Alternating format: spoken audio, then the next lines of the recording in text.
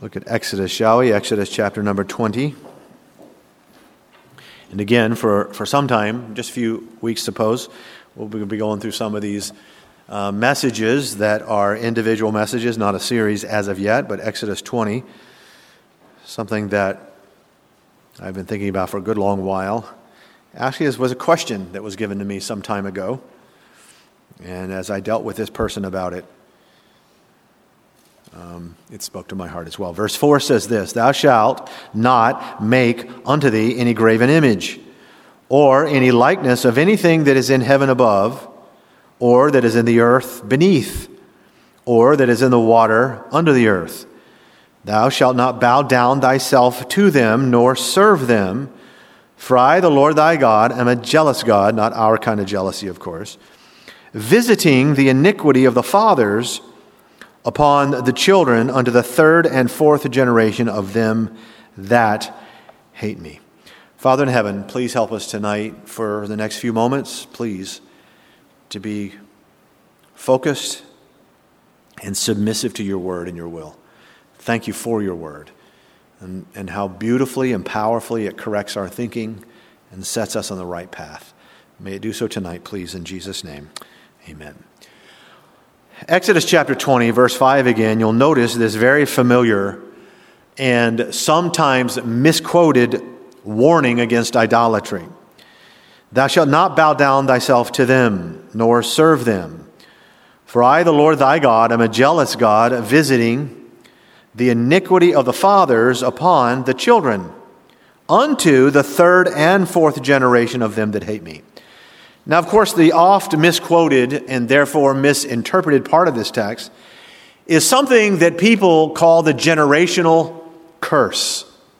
The generational curse. You know, this family over here or this boy is cursed because of something that his father or his grandfather or his great-grandfather did long before they were even born. In other words, it's, in some people's minds, now again, teachers, preachers, and Christians, it's not just that we are under the curse, that we're children of Adam, and therefore we all have the sin curse. No, this is something more, they think, and they derive from this in another text. It's something more as in more specific, more personal. In fact, it's why in some circles there are these cottage ministries that pop up here and there, so-called deliverance services, where people come and they may lay hands on you and they pray to break the bondage of some family or familial curse. God visits the sins of the fathers on the children. Well, and then their children, and people say, you know, your great-great-grandfather or your great-grandfather was John Dillinger, the bank robber, and that's why you struggle with stealing or cheating the IRS. It's a curse. And they use this Bible verse as an example, and that curse needs to be broken. The problem is that's not what this warning means. And it is not what these verses teach. God does not punish the grandson for his grandfather's idolatry or any other sin you can fill in the blank. However, in the context of Exodus chapter 20, if your father, your grandfather, and your great-grandfather, if they indeed were all idolaters, dyed in the wool, would that therefore have an effect on you, potentially being an idolater yourself? And then in the context of this warning, which is to the whole nation, if all the grandfathers and all the fathers and all the great-grandfathers were all idolaters, and it went on for generations, would the whole of the nation of Israel be consumed with idol worshipers? Well, the answer to that is of course. Of course, children are affected by the lives and decisions of their fathers and their grandfathers. That's really what it's teaching. You'll notice the last line of verse 5, the third and fourth generation, quote, of them that hate me. Look, folks, people who hate God influence and really teach their kids to hate God. That's not a shock. And these are the ones who are still under the curse. so that anybody who wants to break the curse, guess what God says next? Verse 6, he says, I'm the God of them that hate me, and showing mercy unto the thousands of them, that means the thousands of generations, that love me and keep my commandments. In other words, God's grace lasts 1,000 times longer than his wrath. So you have to keep that in mind. Deuteronomy chapter 12. You can look at it on your screen. I think we have that. I'm going to read it. Thou shalt not do so unto the Lord thy God, for every abomination to the Lord which he hateth have they done unto their gods. For even their sons and their daughters they have burnt in the fire to their gods. And so then it's their sons and daughters they didn't burn in the fire. If you know the history of Israel. This is the reason why the curse goes on. It is because the children and the grandchildren perpetuate the idolatry. And so sure enough, as you might imagine, the people of God, God's people who misinterpret this text, typically also misuse the text in ways that even exist today in the minds of people. How so? Turn to Jeremiah 31, would you? Jeremiah chapter 31.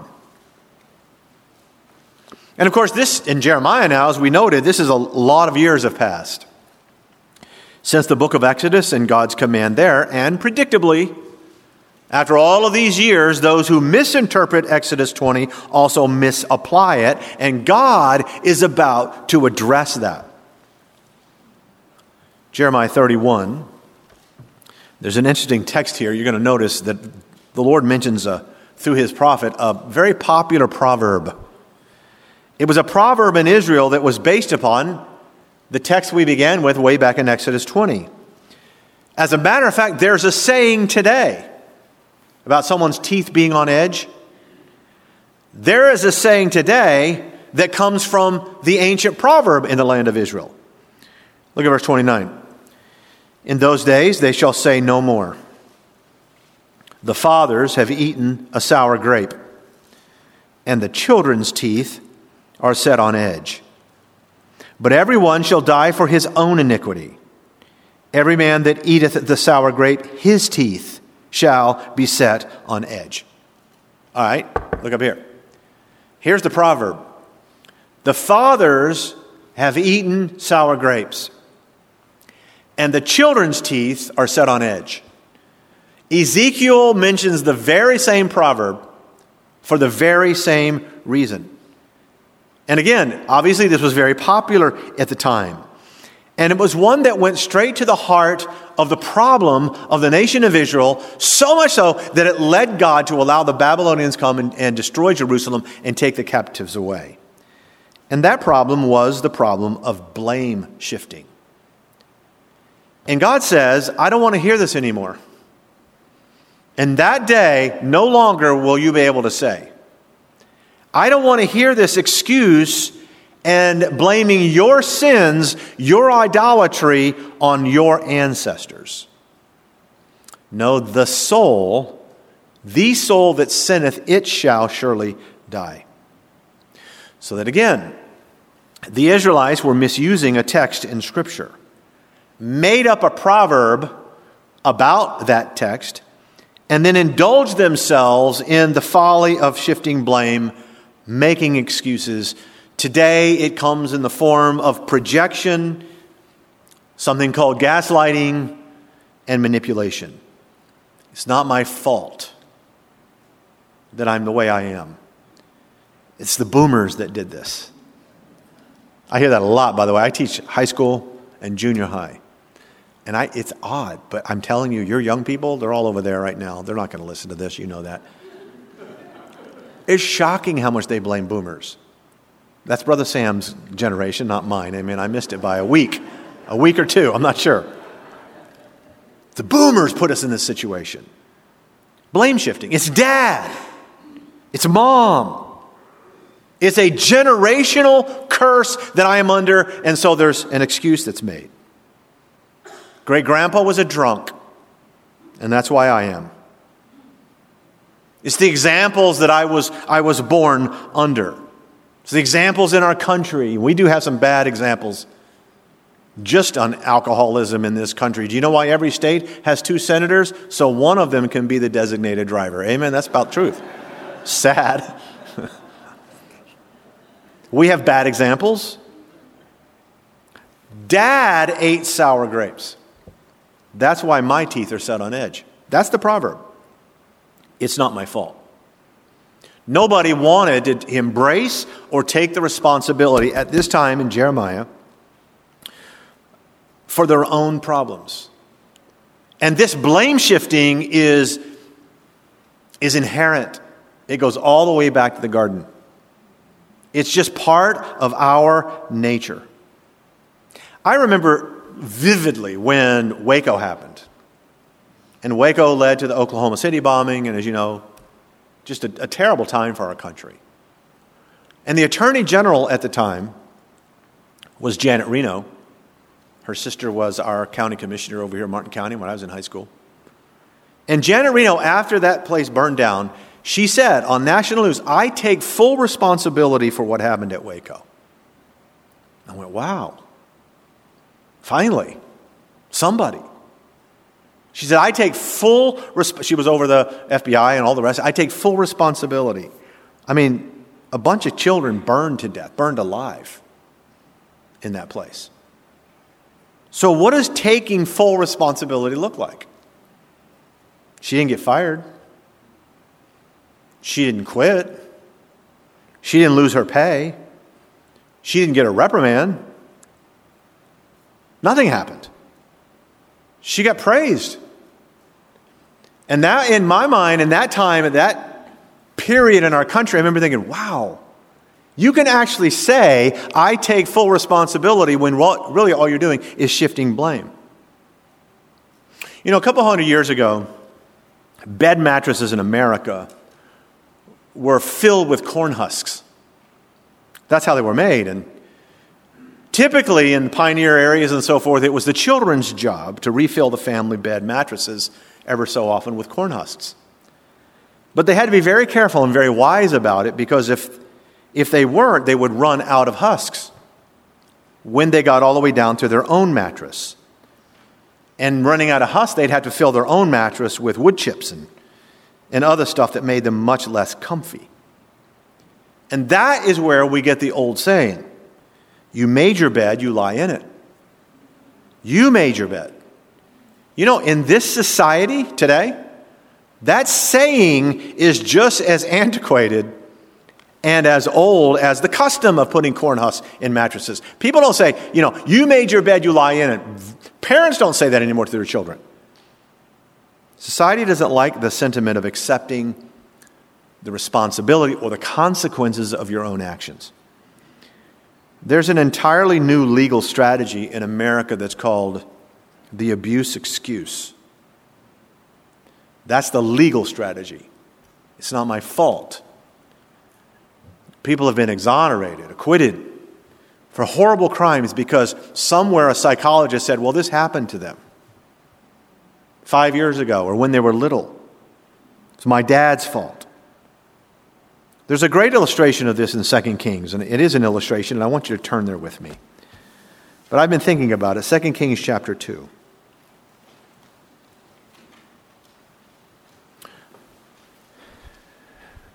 Second Kings chapter 2, and look at verse 21. It says that he went forth unto the spring of the waters and cast the salt in there. And he said, "Thus saith the Lord, I have healed these waters. There shall not be from thence any more death or barren land." So the waters were healed unto this day, according to the saying of Elisha, which he spake.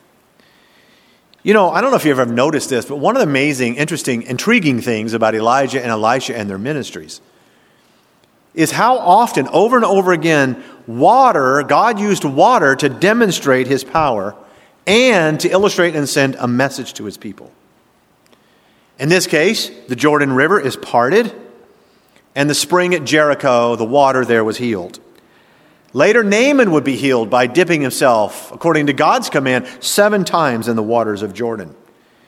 In chapter 3, water came for the kings and their armies down in that dry valley, a wonderful miracle I've preached on before in chapter 6. The axe head miraculously floated in the water. And then for Elijah, he was miraculously fed by the ravens, and then, of course, drank the water that God provided there.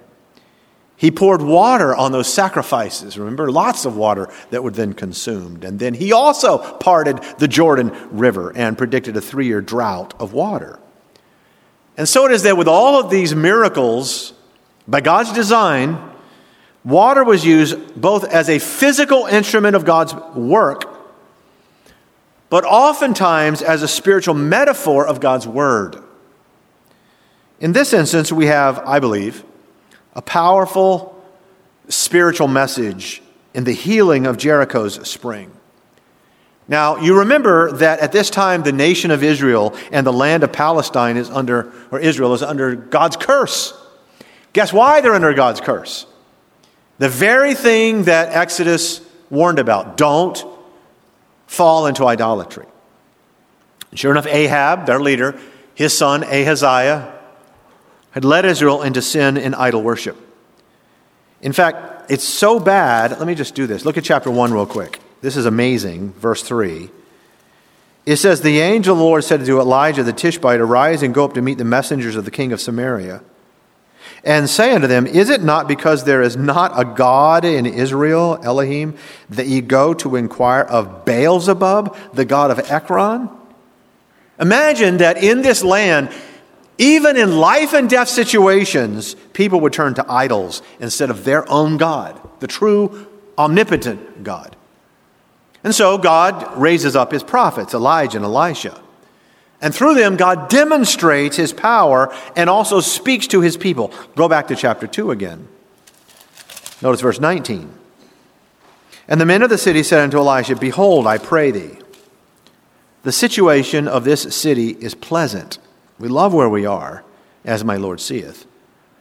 But the water is not, it's bitter. And therefore the ground is barren. Now, folks, follow this carefully. So, all right, here's a city of people who have a very practical problem. And that is that, although things are, and their situation seems pleasant, this fertile valley of the Jordan, it's worthless because the water, the spring, the main spring in that area had turned bitter. Don't forget the land was full of idolatry, and it's so bad that everything in the area now is now dying. It's a metaphor. The situation was good. It was, after all, Canaan. But the water was bitter. And therefore their own land was barren.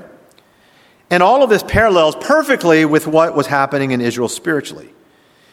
That idolatry was gradually polluting and destroying and making barren the whole nation and all of the people. And the Bible says that the men of the city who heard about Elijah, who heard about Elisha too, who heard about their miracles, that they decide to inquire of God's man as to what should be done. Because they thought of everything. They tried everything. And it wouldn't be long that all would be lost. And that introduces Elisha's answer to the dilemma. Verse 20, and he said, Elisha said, bring me a new cruse, or new bowl, if you will, and put salt therein. And they brought it to him.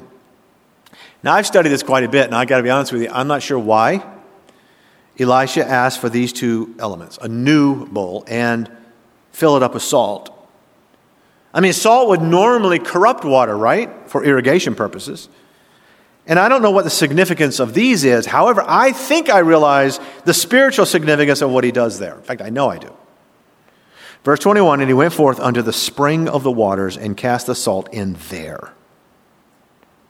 And said, thus saith the Lord, I have healed these waters, and there shall not be from thence any more death or barren land. So the waters were healed unto this day, according to the saying of Elisha which he spake. You'll notice the word there in verse 21, and I want you to think about it. There, according to this text, is the spring. This is the place where the waters originated. So that Elisha was simply going to the source of the problem. And that's not all. He was doing this, according to verse 21, thus saith the Lord, emphasizing that these men, that this was being done by God's word. There was a reason for it. So you know what you have in this miracle is a message. And again, a powerful reminder of what we're talking about tonight. That healing only occurs when you go right to the source of the bitterness. Right to the source and the very beginning of that problem. The heart of the problem. The heart of the problem is the problem of the heart. And what I want to say tonight as a reminder to myself and all of us here and those of us who have a problem, you see barrenness, drought, iniquity, trouble, heartache. You have a problem with someone, right now you can even think of them. I have a problem with that woman or that man. You have a problem with someone or some place or something. To those of you who maybe have, and we do in this country, a pleasant situation, but you see an unpleasant result, is simply this. Don't go anywhere else. Don't look anywhere else. Don't blame anything else other than the source of the problem. The source. Don't say, well, my fathers and my grandfathers and my great-grandfathers and Joe Biden and so on and so forth. You go to the source. A, you ought to identify the source of the problem, and B, go to the source of the answer. Well, Pastor, how do I do that? How do I identify? I got all these problems. How do I identify the source? Where's the spring of bitter waters? Where does it reside? All right. Here it is. Go home tonight. Walk through your front door. Go to the nearest mirror that you have. And look at it. And there, beloved, you will likely see the source of the problem. And by the way, don't look at it so that you see your wife behind you. Or the kids. Look yourself in the eye. The salt has to go right to the spring, to the source. Go back with me to Jeremiah 31 real quick, would you? I want us to see this again. Jeremiah 31. God says, I don't want to hear this anymore. That the fathers have eaten the sour grapes, and that's why my teeth are set on edge. Verse 29, in those days they shall say no more, the fathers have eaten a sour grape, and the children's teeth are set on edge. But every one shall die for his own iniquity. And every man that eateth a sour grape, his teeth shall be set on edge. Now, notice verse 33, which, by the way, is quoted in the New Testament book of Hebrews. But this shall be for the covenant that I will make with the house of Israel. After those days, saith the Lord, I will put my law in their inward parts and write it in their hearts, and will be their God, and they shall be my people. In other words, indwelling inside individual hearts, individual salvation, individual redemption. But Pastor, my problem isn't with me, it's with my boss. It's with my neighbor. It's the school. It's the church. It's Pastor Blalock. He's my problem. It's the IRS. You know, all those things might be true in a secondary way, but none of those things can make you react the way you do. Not one of them. None of those things can make your heart cold. None of them can make you unhappy. Because we all know people who've had the worst boss, all kinds of outside opposition and trouble, like Paul, but didn't get bitter.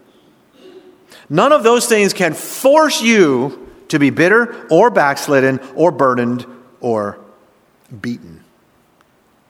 Now, the nation of Israel, beloved, was not given the luxury of blaming Moab for its problems. They could have. Or blaming the prophets of Baal, or blaming Syria, or Ahab, or Ahaziah, nor of blaming their fathers. Why? Because the real source of their barren condition was the condition of their own heart. And folks, you know this.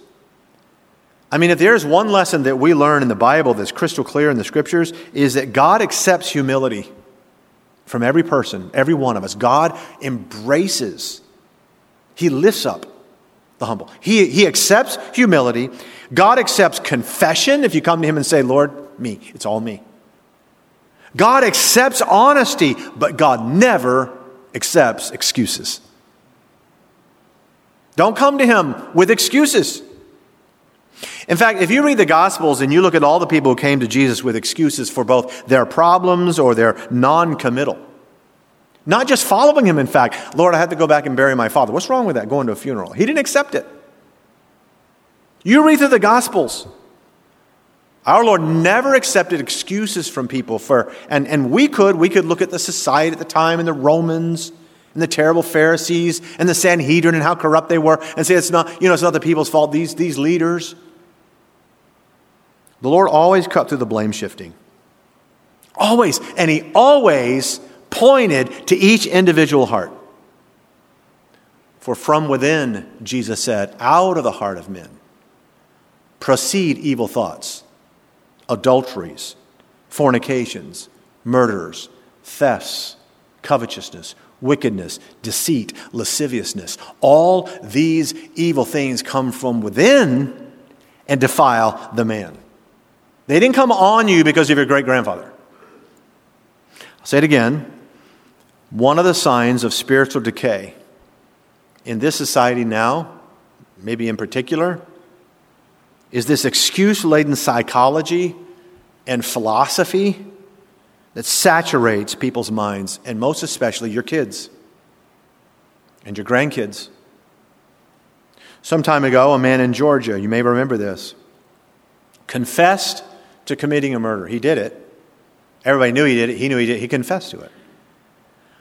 But his defense was it was not his fault because he had eaten too much sugar, cotton candy to be precise. And it made national news because somehow it affected his brain. And the jury almost acquitted him. They were locked in for days trying to find a way to get this man off for murder. And as bad as the situation of blame shifting and victimology is in the world, it's just worse when it's embraced by children of God. We cannot follow that path because it goes against everything that we read in the Word of God. Paul says in Romans 14 and verse 12, so then each one of us shall give account of himself before God. Could he be more clear? Each one of us, that's singling you out, shall give account of himself. I will stand before God for what Jim Blalock does and says through my life. When Adam tried to shift blame, remember? The woman thou gave. This is the very beginning. First people ever. The woman thou gavest me. It's not my fault. Did God accept that? Oh no. And then Eve, the snake. In fact, she sort of blames God. The snake, you. Same thing Adam said. The woman you gave me. It's the old thing about, Adam blamed Eve. Eve blamed the snake. And the snake didn't have a leg to stand on. Okay, I'm sorry. I apologize.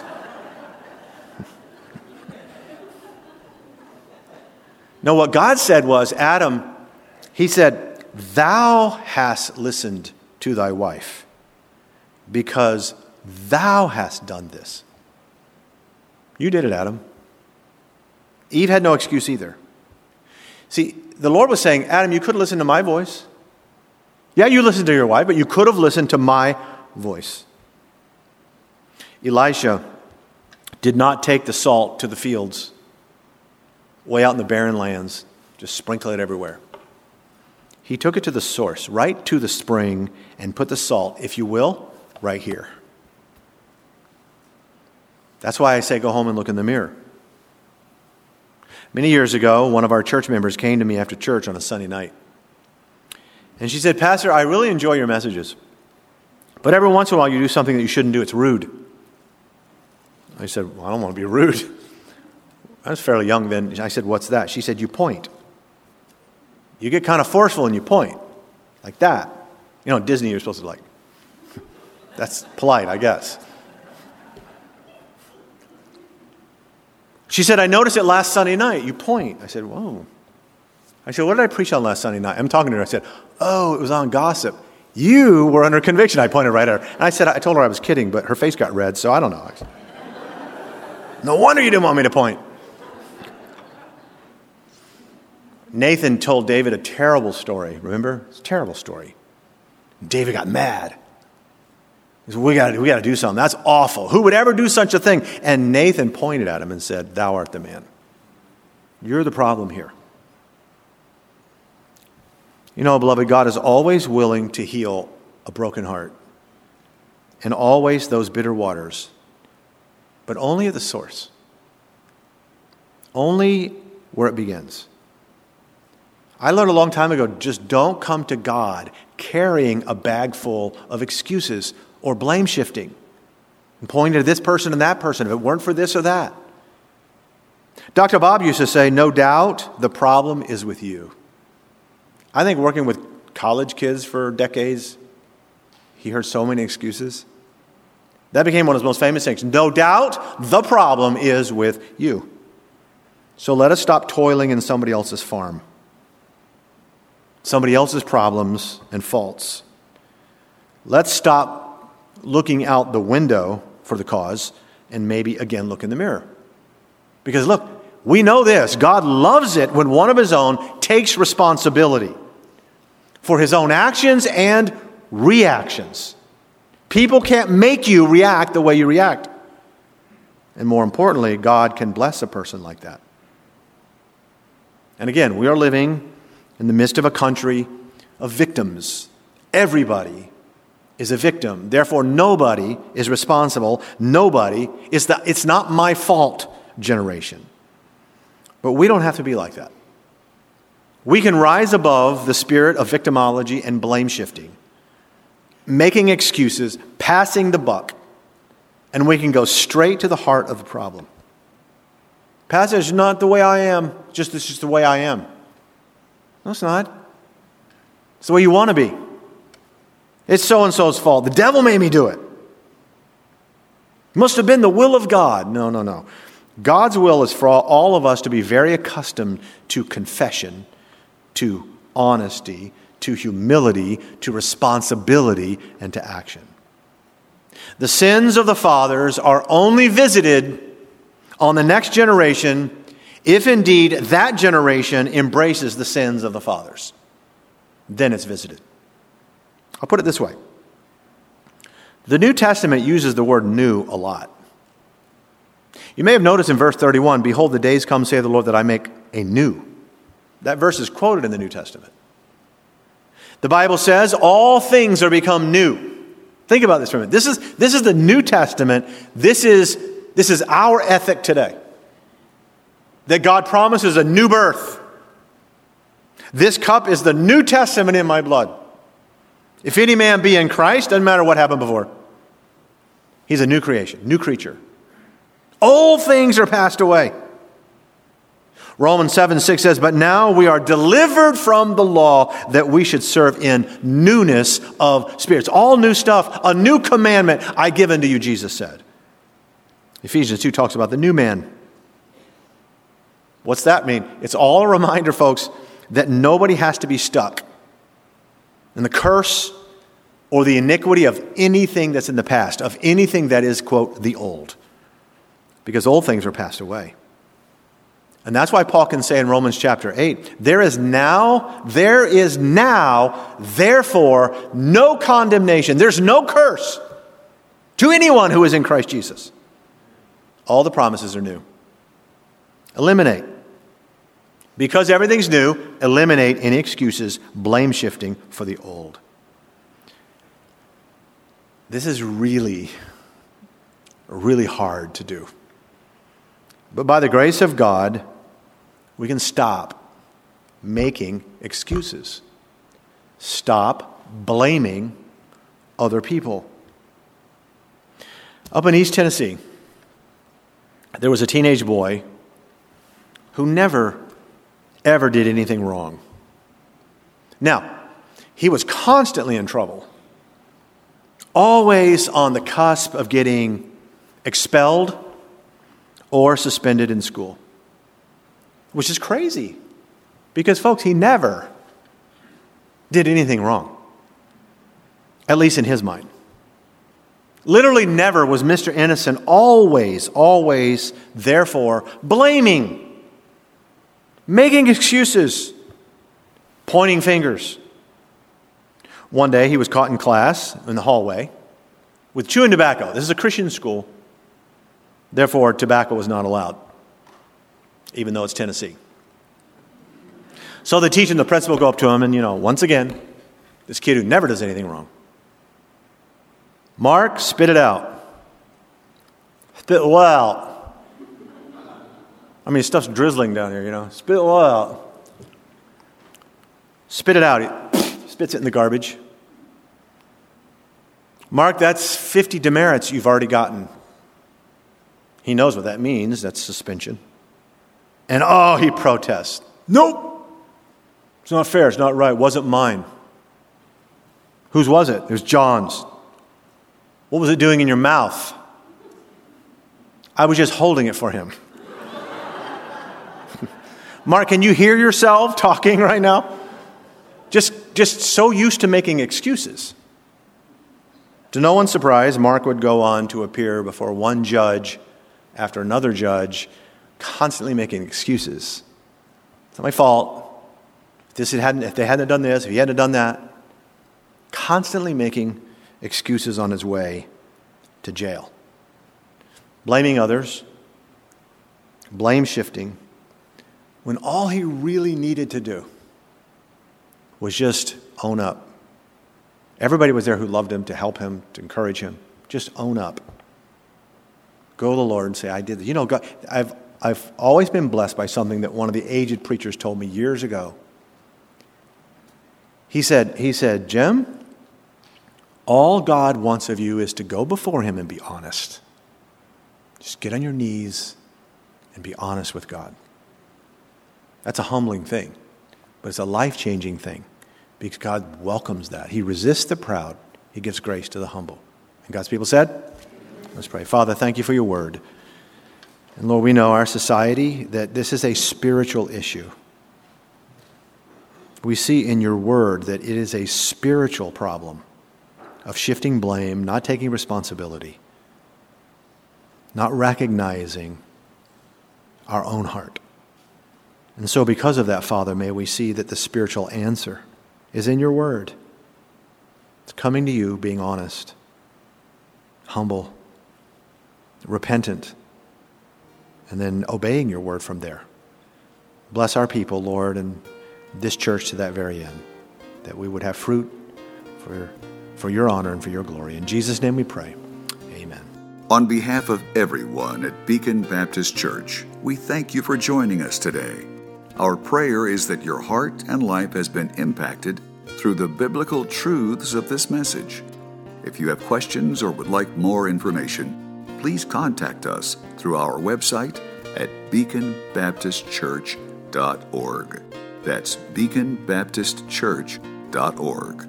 May the Lord bless you.